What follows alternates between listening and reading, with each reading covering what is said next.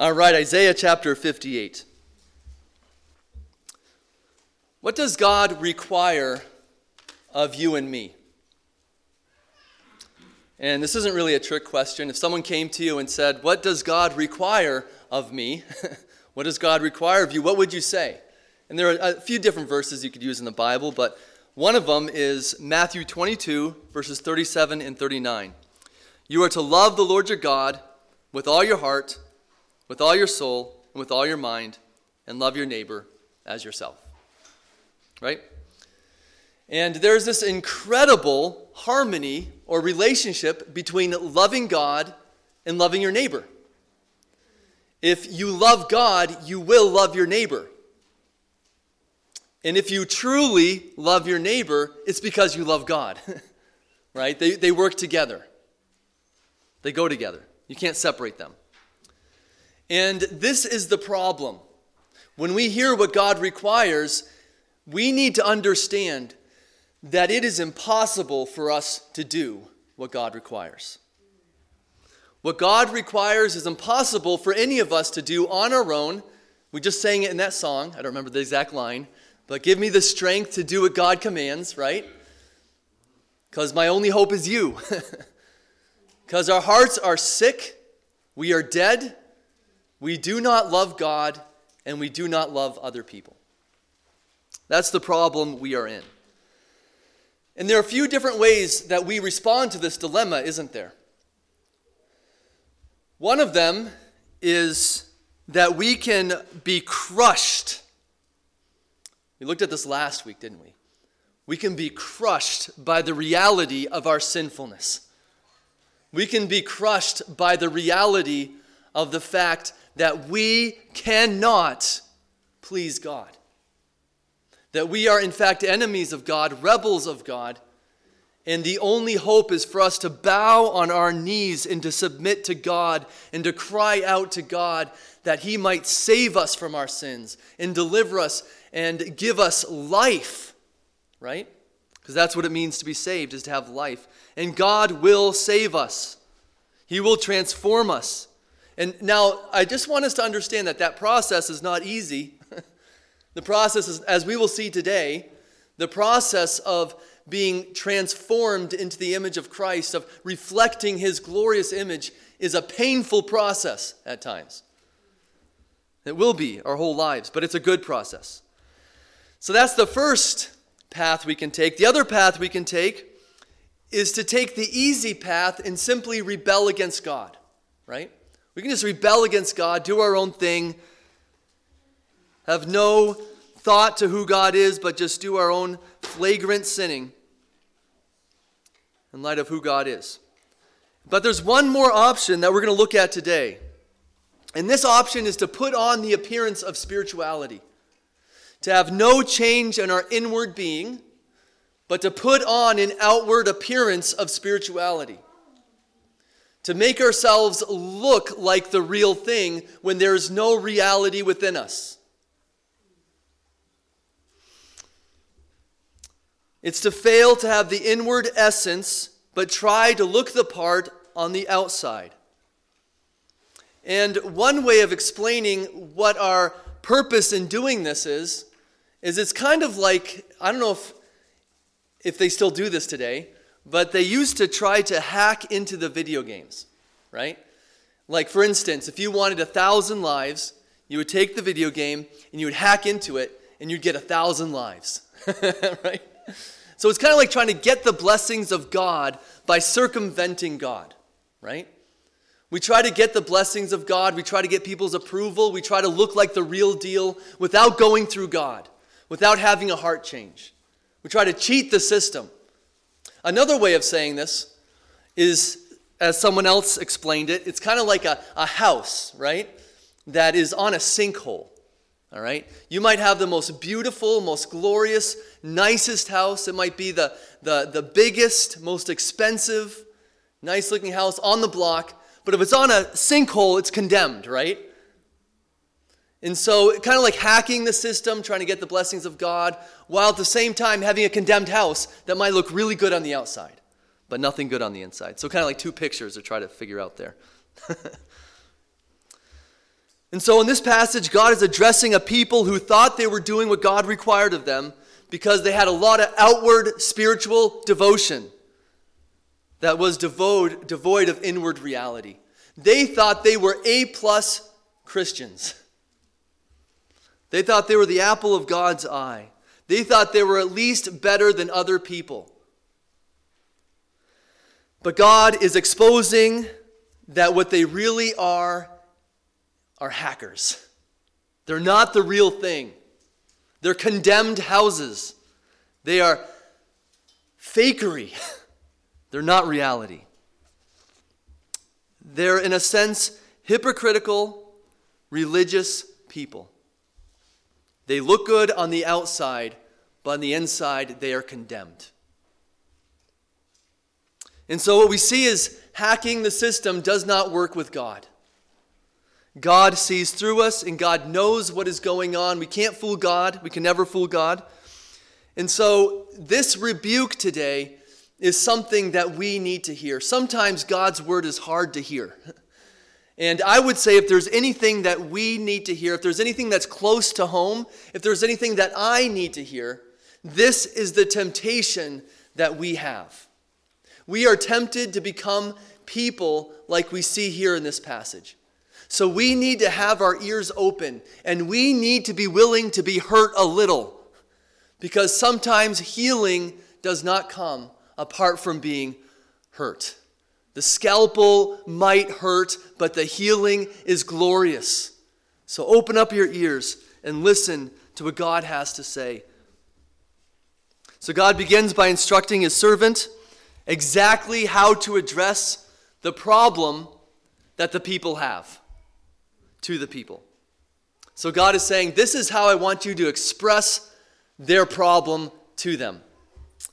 And so God tells his servant to communicate the message in a manner that is, you might summarize verse 1 there as being bold and clear, right? Literally, he is to shout these words with the full throat. The full throat. That means loudly and clearly so that everyone can understand what he's saying. And the way he illustrates this is with a trumpet. And the specific trumpet they're referring to is the shofar. And the shofar was blown as a warning because God was near, or to gather the people and tell them, stop doing what you're doing, gather together. God has something to say to you. It's time to hear what God has to say. So this was a blasting trumpet that would get everyone's attention, that would often be fearful in the reality that God was going to say something. And you better listen. It was a piercing blast. And so what I want us to hear from this is that what God has to say is something that is serious. This is serious. And the way he's saying this indicates to us the very means through which the message is communicated, indicates the seriousness of the message. And so this is a great reminder that correct speaking of God's word doesn't only have to do with getting the words right. It also has to do with speaking those words in the right manner. You see, if Isaiah were to speak these words gently and quietly and privately, even if he said the right words, he would be saying it wrongly. He would be saying it untruthfully, because that's not the way God told him to speak it. So the manner and the words themselves are absolutely essential if we're to get the Word of God right. So what is the subject matter that he is to deliver this way? And the answer is their sin. Notice the words here. Declare to my people their transgression, to the house of Jacob their sins. He is to rebuke them boldly and clearly before their faces. Well, this is not really a fun thing to do, is it? This is what makes people second guess the job they have when they become pastors. Why would God need to tell Isaiah, who's a seasoned minister, to speak this way? And perhaps the answer is because he would be tempted to hold back rather than boldly declare people's sins to them. Right? This is hard to speak. The last thing people want to hear is their sins boldly trumpeted before them. And the reason is, why would this be hard to speak?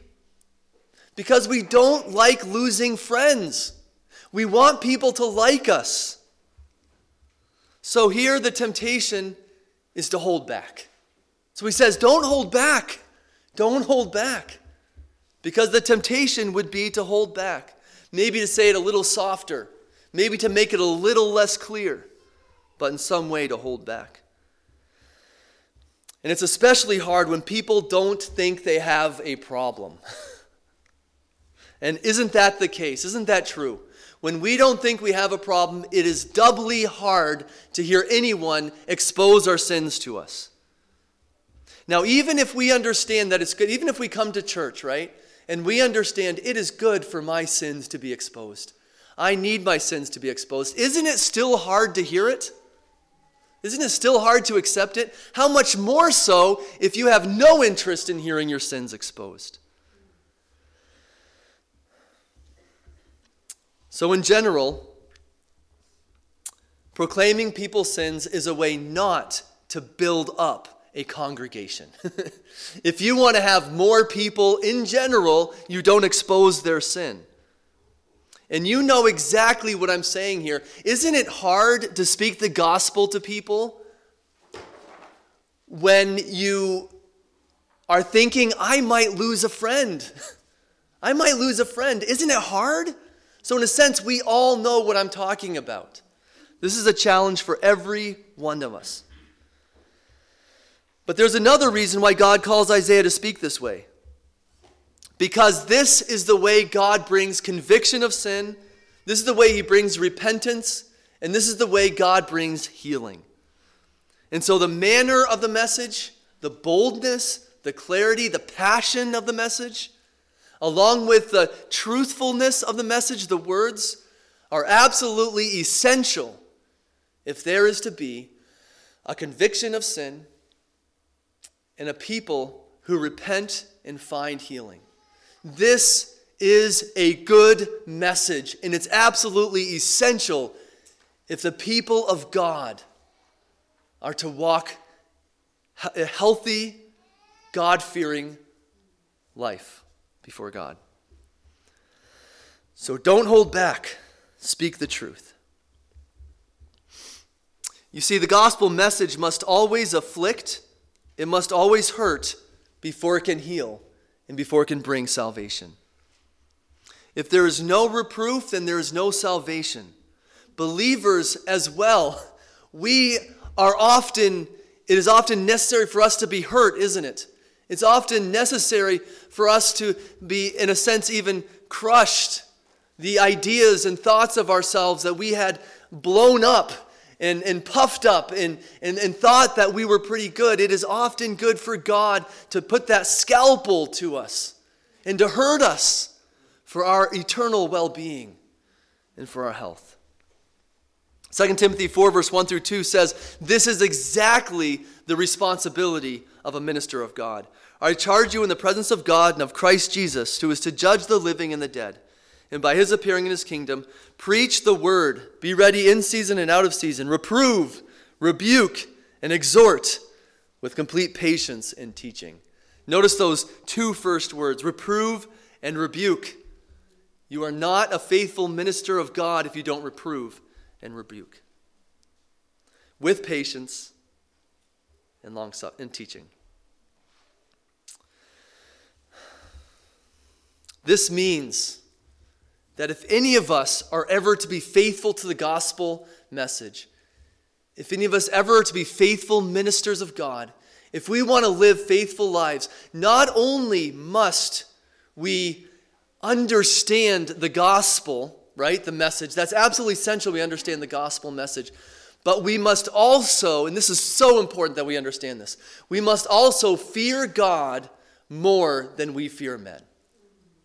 The greatest danger, perhaps, in us ministering for God is fearing man more than God. We must understand the reality of the God that we are speaking in behalf of. We must have a robust understanding of this God that we are serving. And we must hold him before our eyes daily and be reminded of the reality of the God whom we are proclaiming. Only in that way will we be faithful ministers of God. Did you know, so contrary to the reality of the world we live in, that such rebuking is not merely the job of a minister who preaches the gospel from the pulpit? You need to understand this, because this is so contrary to the world we live in, who thinks this is evil and wicked to do. But God has called each and every one of us to lovingly, caringly rebuke each other. We are to rebuke each other and exhort and encourage one another. That is to be what we are to be doing and be about doing. Do that for me, and I need to do that for you. That's the only way we will be a healthy, faithful people of God. So Isaiah's commission here is not just his commission, but all of our commission. This is what we are to be about. And we need to ask ourselves, when was the last time we lovingly and caringly rebuked a brother or sister? And when was the last time we encouraged a brother or sister? Hopefully we are doing both.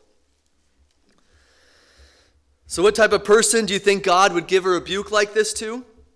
Well, you would think rebellious, unbelieving wretches, like my neighbor, right? Or your neighbor. Those in the government, maybe.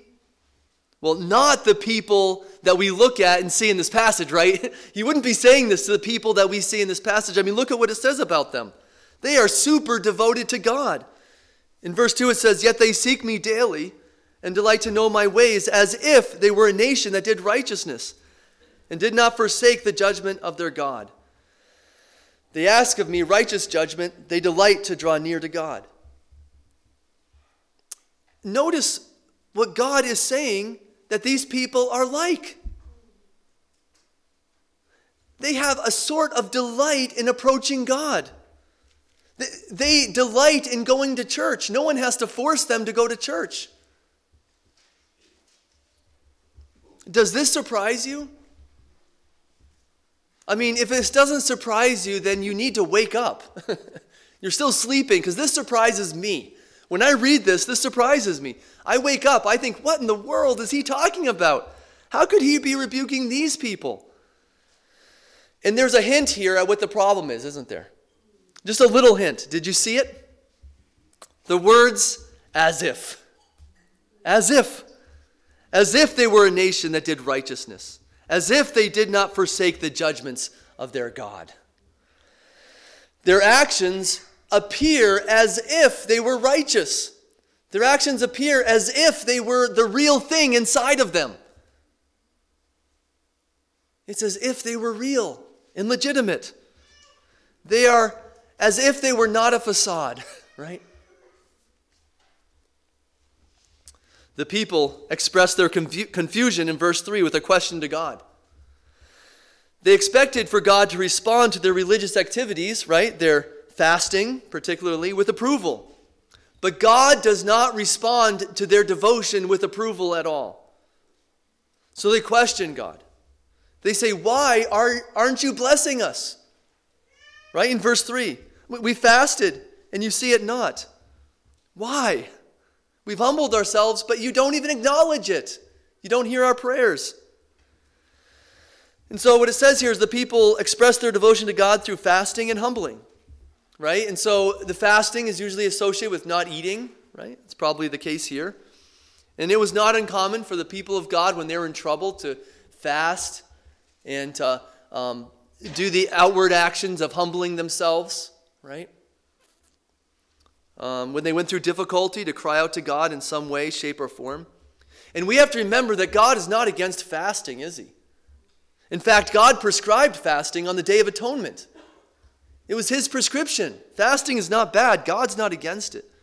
In fact, fasting is often associated with repentance, and with prayer. And those are good things. Repentance and prayer are absolutely necessary for a healthy spiritual walk with God. In times of difficulty, that's often what they would do, as I mentioned already, and that's a good thing. And the fasting that God wants his people to do, in one sense, and one way of explaining it, is we come to with our stomachs and our hands empty, right? We have nothing in ourselves to bring to God, and we need him. We are hungering and thirsting for God. Everything we have is in him, and so we come to him declaring that God is everything I need, that nothing in this world can satisfy, and we have nothing to bring to him. That's kind of what fasting is, isn't it? Just declaring that he is sufficient, that he's everything we need. We have nothing to bring to him. So because of this, because of their fasting, I should say, because of their devotion to God, when they came to God, and God did not seem to acknowledge their fasting and their devotion, they are confused. And in fact, they're a little bit angry. They're a little bit angry, wondering, why is God not blessing us? Isn't it unjust for God not to notice his people when they are so devoted to him? This is not just a question. This is anger. And you can begin to see a little more of the glimpse of the problem that's going on here in their motivation behind their fasting and the way they complain to God. You see, their fasting, their devotion to God is done in a sense that they expect for God to respond. It's almost a demand, almost a manipulation of God, that he has to respond their way, that he has to give in to what they're doing. It's very similar to idolatry, isn't it? Where we try to manipulate God to give us something for we give to him. Almost like earning a wage. Almost like earning something from God. We did this and therefore God owes us this. Right? It's more of the motivation than even the seeking of a reward, is it? It's why they're seeking it. Maybe God must give us a bumper crop. A military victory, a mound of gold. But they're pressuring God into giving them what they require. So when God refused, the people became offended. When God didn't hear what they were doing, they became offended. It sounds like Cain and Abel, doesn't it?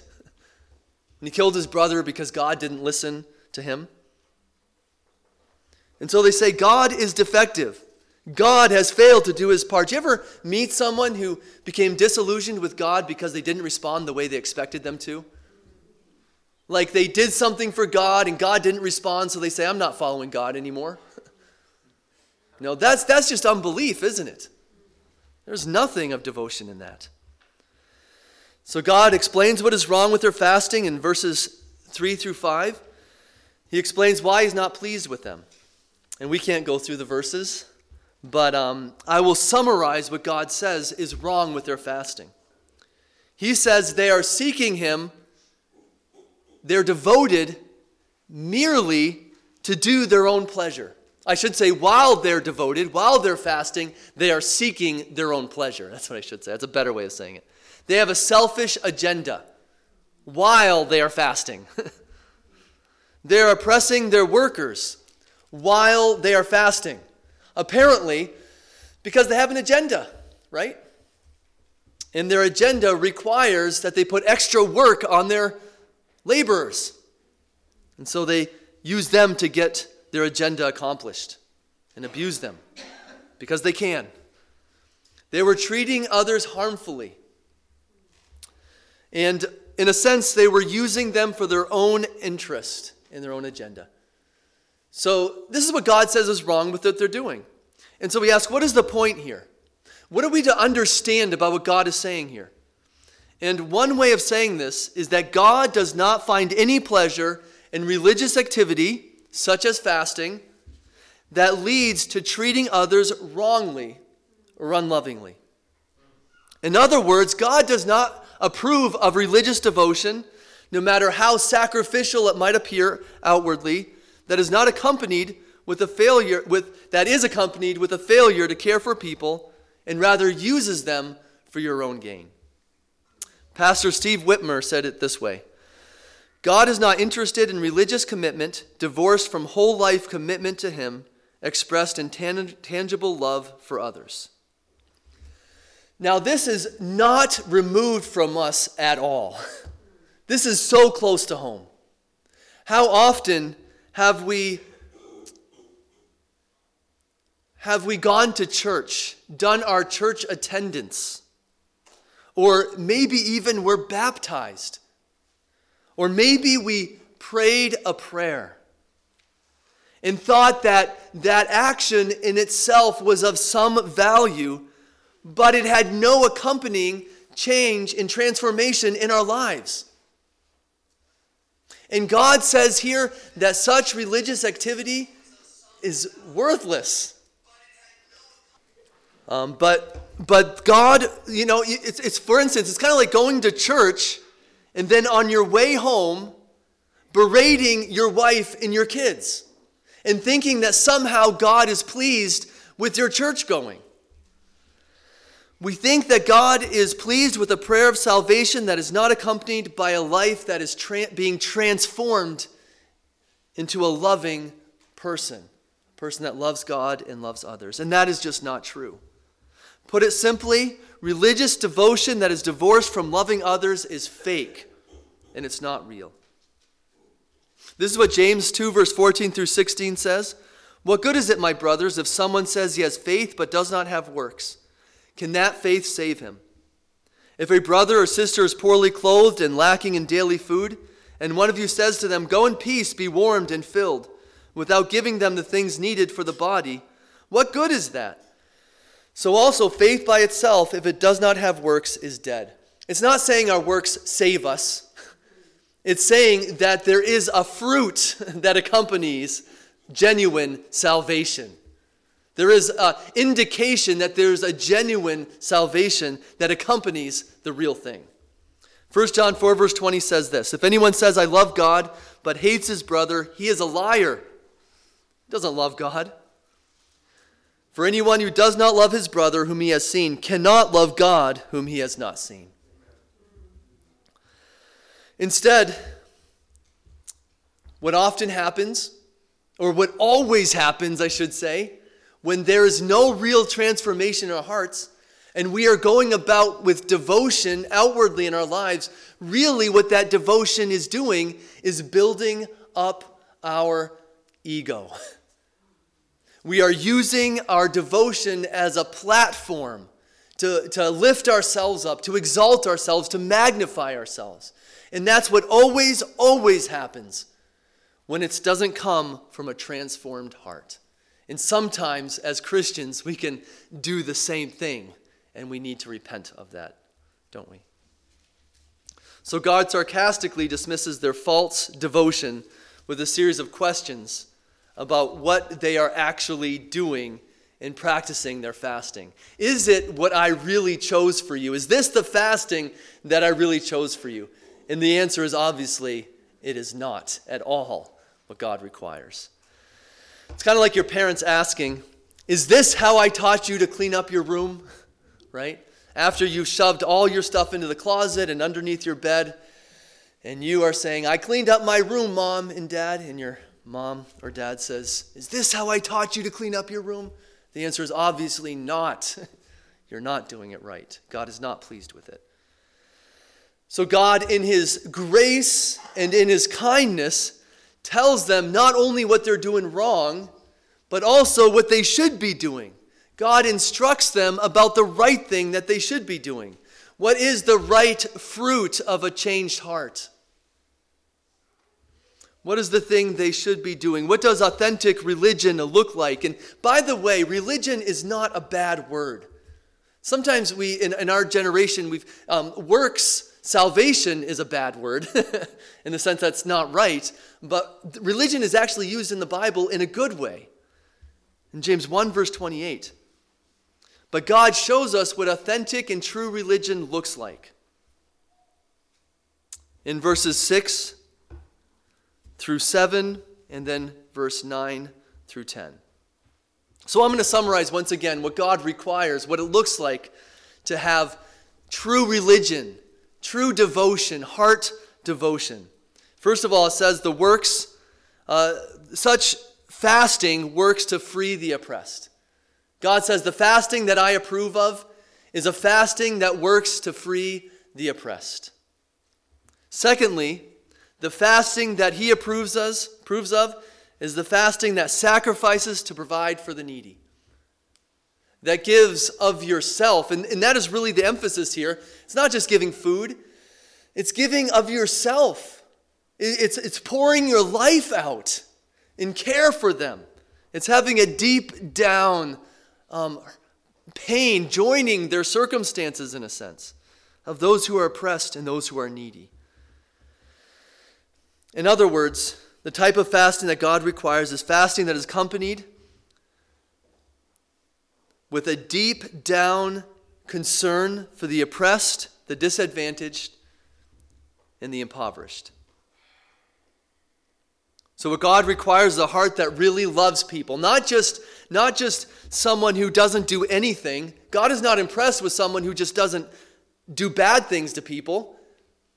What God calls for are people who do sacrificial, loving things for those who are needy and oppressed and have nothing.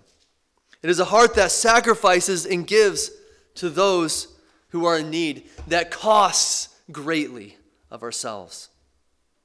A heart that feels the needs of those around us and reaches out to them. I think of Jesus when you think of someone who did this perfectly. I read James 1 verse 27, religion that is pure and undefiled before God the Father is this, to visit orphans and widows in their affliction and to keep oneself unstained from the world. So a question we come to is God referring merely to social justice here, to caring for physical needs, or is he referring merely to bringing the gospel to people? The gospel of salvation. What is God referring to here?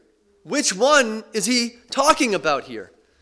And no one can legitimately deny that in this passage, God is speaking of caring for real physical needs. The injustice that we see around us, the social needs that we see around us, such as saving the lives of unborn babies. What an incredible, is there a greater injustice that we can intervene and save the lives of unborn babies? And the church should be the first spearheading that need. We're feeding those who are physically hungry and clothing the naked that are around us. If you don't care about these things, you should. And you should check your heart and ask yourself, do I have the real things if you don't care about these things? But at the same time, I don't think any of us would ever deny, and hopefully we wouldn't, that the greatest bond, the greatest yoke, the greatest oppression is our sin. Who would ever deny that? There is no greater yoke, no greater slavery, no greater oppression that anyone can ever be under than their sin. And what do people need more than to be fed the gospel of Jesus Christ? We need to hear the word of God. And we are not ultimately doing people any good if we do not give them the gospel of Jesus Christ. That is their greatest need and will always be their greatest need. In other words, the Bible doesn't call us to choose between one and the other, does it? We should be both concerned for their spiritual needs primarily, but also for their physical needs. It's not either or, it's both and. You see, we should be the most beneficial for our society, shouldn't we? Our society should be better off because we're here, and I think they are. And this has been the case throughout history. Think of William Wilberforce, right? And we should also be concerned, most importantly, that people hear the gospel of Jesus Christ. That is our great goal. So God moves on. And he explains the incredible blessings for all who have this type of heart, who have the transformed heart, who have the heart that truly loves, that is transformed by the gospel. And listen to the benevolent God that we have, the God who loves to pour out his blessings. He is certainly not withholding from his people. God is pouring out his blessings, verses 8 through 9 and 11 through 12. And once again, I'll summarize these things. It says here that God promises that he will give you understanding and guidance. The light will all of a sudden turn on. The light bulb will turn on. He'll give you understanding in the midst of confusion. He will make known to you his will and the goodness of it. Do not be conformed, but be transformed by the renewing of your mind, right? He will heal you. Not necessarily physically, but he will heal you spiritually. And one day you will be healed physically. He will protect you. He will be your rear guard. Even death will be your protection in salvation. Your righteousness will go before you. He will say when you cry out to him, "Here I am." God was not hearing them when they were fasting, was he? But God says, in this case, I will be almost like a servant comes to their master. Crazy as that sounds. He will say, "Here I am. I am here." He will strengthen and provide for you. He will make your bones strong. He will water your garden. He will bless others through you, and will build his kingdom through you. Amazing. In other words, water will stream out of you and overflowing to those around you. So here's my question. What keeps us from giving sacrificially of ourselves? What holds us back from being generous and gracious and giving people? Well, I think the answer is that we fear having nothing left. We fear that we won't have anything left over. We fear if we give ourselves to others and build relationships with others, that we will be lost ourselves. And so we don't give. But God promises here to bless with abundance those who give sacrificially. Isn't this a great paradox of Scripture? It is more blessed to give than to receive. And this world says the otherwise, doesn't it? So God says, yes, seek your reward, but with the right motivation. God says for us to seek our rewards. He says it throughout the Bible, but with the right motivation. Not as if we were earning something, but more like a physician tells you to do a certain thing, right? The physician, we trust him, we believe in him, and so we take the prescription that he says, and we do what he tells us to do, because that is true healing, and that is believing and trusting our physician. All right, so we're going to close by asking ourselves, how do we do this? And the answer is, the only way to do this is through recognizing we can't do this. This is impossible for us to do. We need to be crushed by God. We need a changed heart. We need to come to God and confess our sins and ask him to save us from our sins. We need to ask God to give us a new heart. This comes through repentance and faith. And there's nothing harder than repenting. There's nothing harder than asking God to change us. And as believers, we need to take this seriously, because maybe God wants to take the scalpel to our lives and show us that we are living our lives with the majority of us being a false spirituality. That there's very little reality within us. We need to repent and turn to God. I think every one of us needs to examine our hearts. I need to examine my heart. I find myself not loving as I should. I find myself needing a lot of growth to do in my loving of other people. And so ask God, where do I need to grow? Where do I need to change? Ask God to take the scalpel to your life and to change your heart and to make you into a sacrificial person, a loving person. That is the fruit of the gospel. Ask God to make you into a bold and courageous proclaimer of the good news of the gospel. Are you proclaiming the gospel to those around you? Are you caring for the needs of those around you? Oh, that's a question each one of us needs to ask. And I know I need God to do a lot of work in my life. Let's pray. God, I pray that you'd bring healing to our lives. I pray that you'd change us and make us into your image. God, this is not a message that is a bummer. This is not a message that is intended to destroy us, Lord. This is a message that is intended to heal us. But Lord, we must first be destroyed if we are ever to be healed. And so, God, I pray that you would crush us. I pray that you would expose us. I pray that you'd expose the failure of our hearts to love. I pray that you'd expose where we have tried to live our lives on our own strength and our own power and our own might. We have tried to build up hypocrisy in our lives, as if somehow we can fool you. God, I pray that you would tear down our false walls that we have created.